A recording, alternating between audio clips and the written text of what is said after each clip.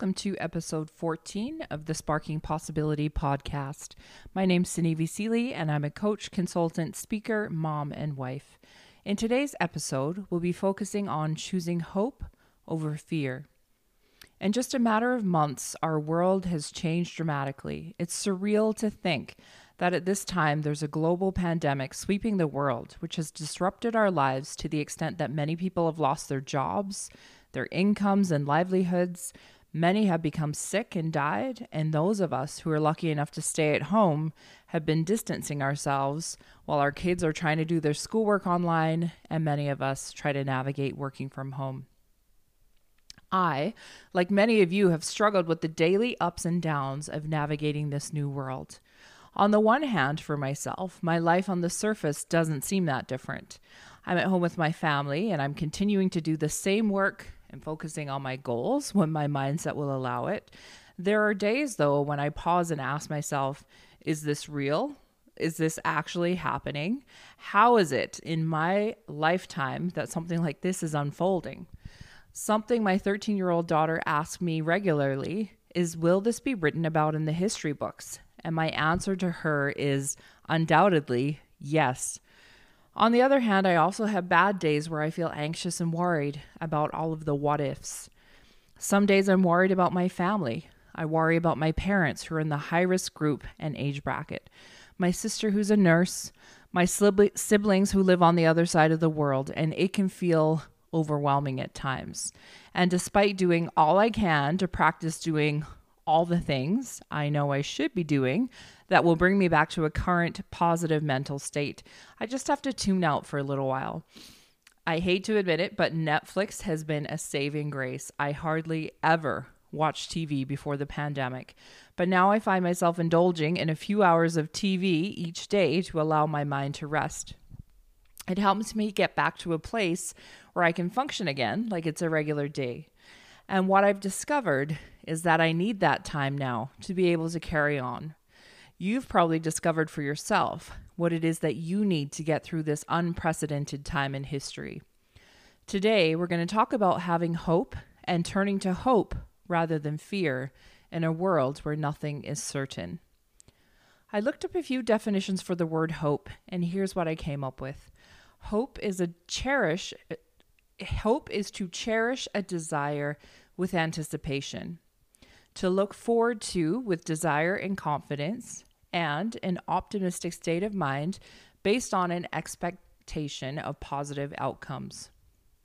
What is it that you're hopeful for right now? When we go back to our regular everyday lives, and this is all over, what is the hope you have for your life? How will the world look different for you? And if that's what you hope for, what are the steps you need to take now to ensure that you can get there?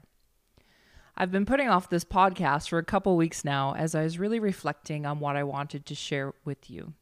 Funnily enough, today, as I was scrolling through social media, Deepak Chopra, a thought leader and author, shared a meditation entitled Hope Holds the Future of the World with the hashtag Hope Goes Global. I envisioned in my mind what hope going global would look like.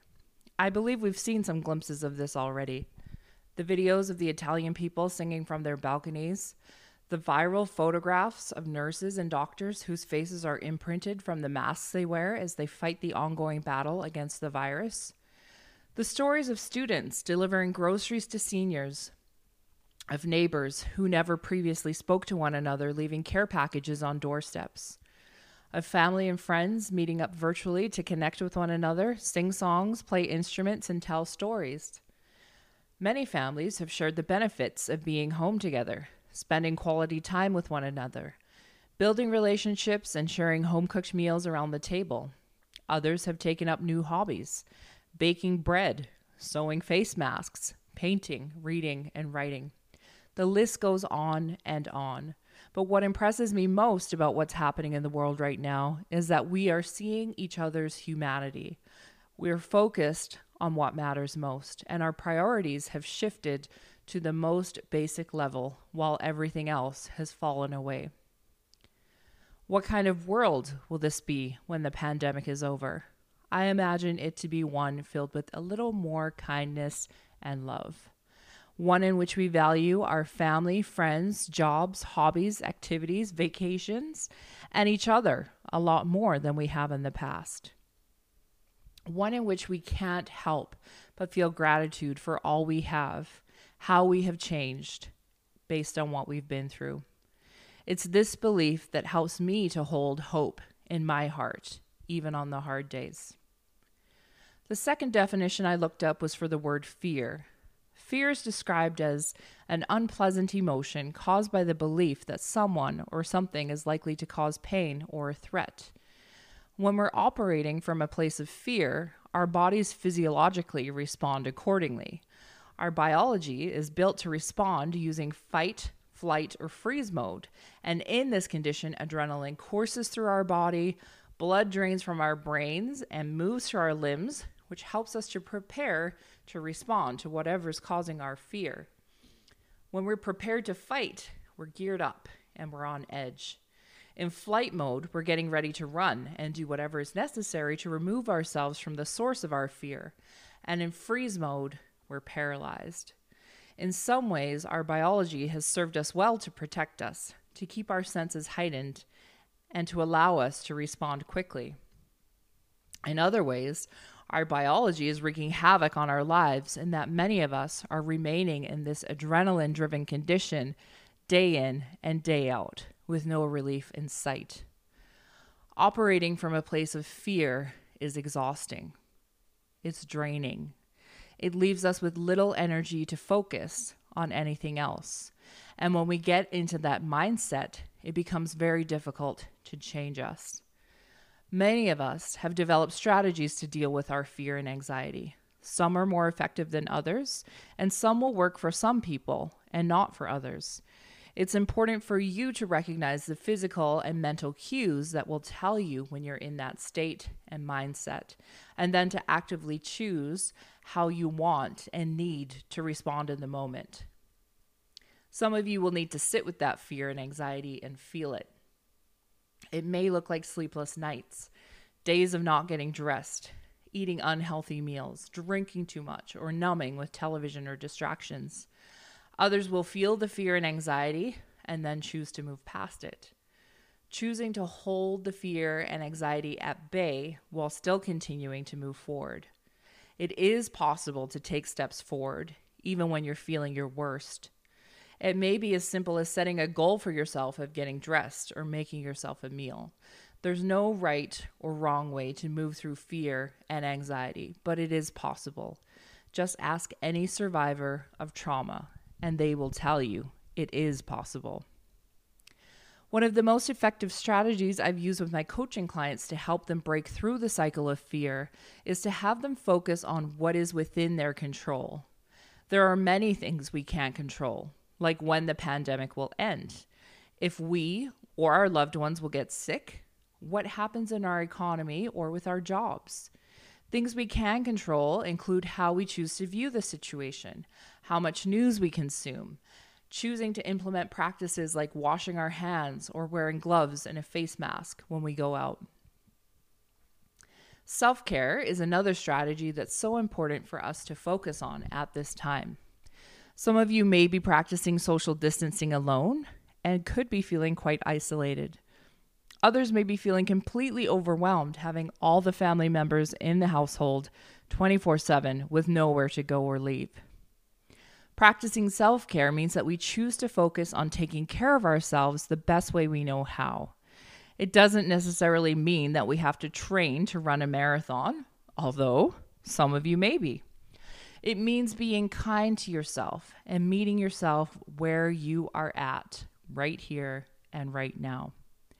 My self-care involves working out, drinking water, eating healthy food, and working on my daily gratitude practice. I do what I can to normalize my daily routine, although I wasn't always in this place. At this time, I credit 7 months of daily consistent habits that have allowed me to continue with these practices even during a pandemic. Self-care for others might look like simply setting a goal for the day or for the week to accomplish. It might look like allowing yourself a nap when you're feeling tired or stressed. It could be journaling or talking to a friend on the phone. The most important part of self-care is taking some time each day to ask yourself what it is you need in the moment, and then try to give yourself or seek out what it is that you actually need. A third strategy I will offer is the gift of perspective, the ability to look at the bigger picture and understand your place within it. It's easy to become overwhelmed trying to make sense of things we don't know or have the answers to. We can fall into the trap of thinking that because things seem out of control at this point in time, that they will always be out of control. It's difficult to wrap our heads around the fact that life is so uncertain with so many unknowns, and we can't plan or control what happens next. The gift of perspective allows us to take a step back and truly understand that because things are the way they are today does not mean they will always be this way. Because you are feeling the way you do today does not mean you will always feel this way. Consider the possibility that your perspective is only one piece of the puzzle, and that there are many puzzle pieces that fit together to form the full picture. You may not know at this time what that picture will look like, but what does your specific puzzle piece look like? What are the different pieces of your life that you have 100% certainty about right now? Remember, no one can take that part of you away. Who you are, what you know, what you value, and what's most important to you. In closing, I want to leave you with a few coaching questions to help you choose hope over fear in the coming weeks and months. So grab something, a pen and paper, or grab something that you can type or record with, and take a few minutes to answer the following coaching questions. The first, what is it that you are truly afraid of? Especially now, considering that we are in a global pandemic. Secondly, where does this fear stem from? And third, what is one thing you can do today to change how you respond to your fears? And on the flip side, what are some of the things in your life that currently give you hope?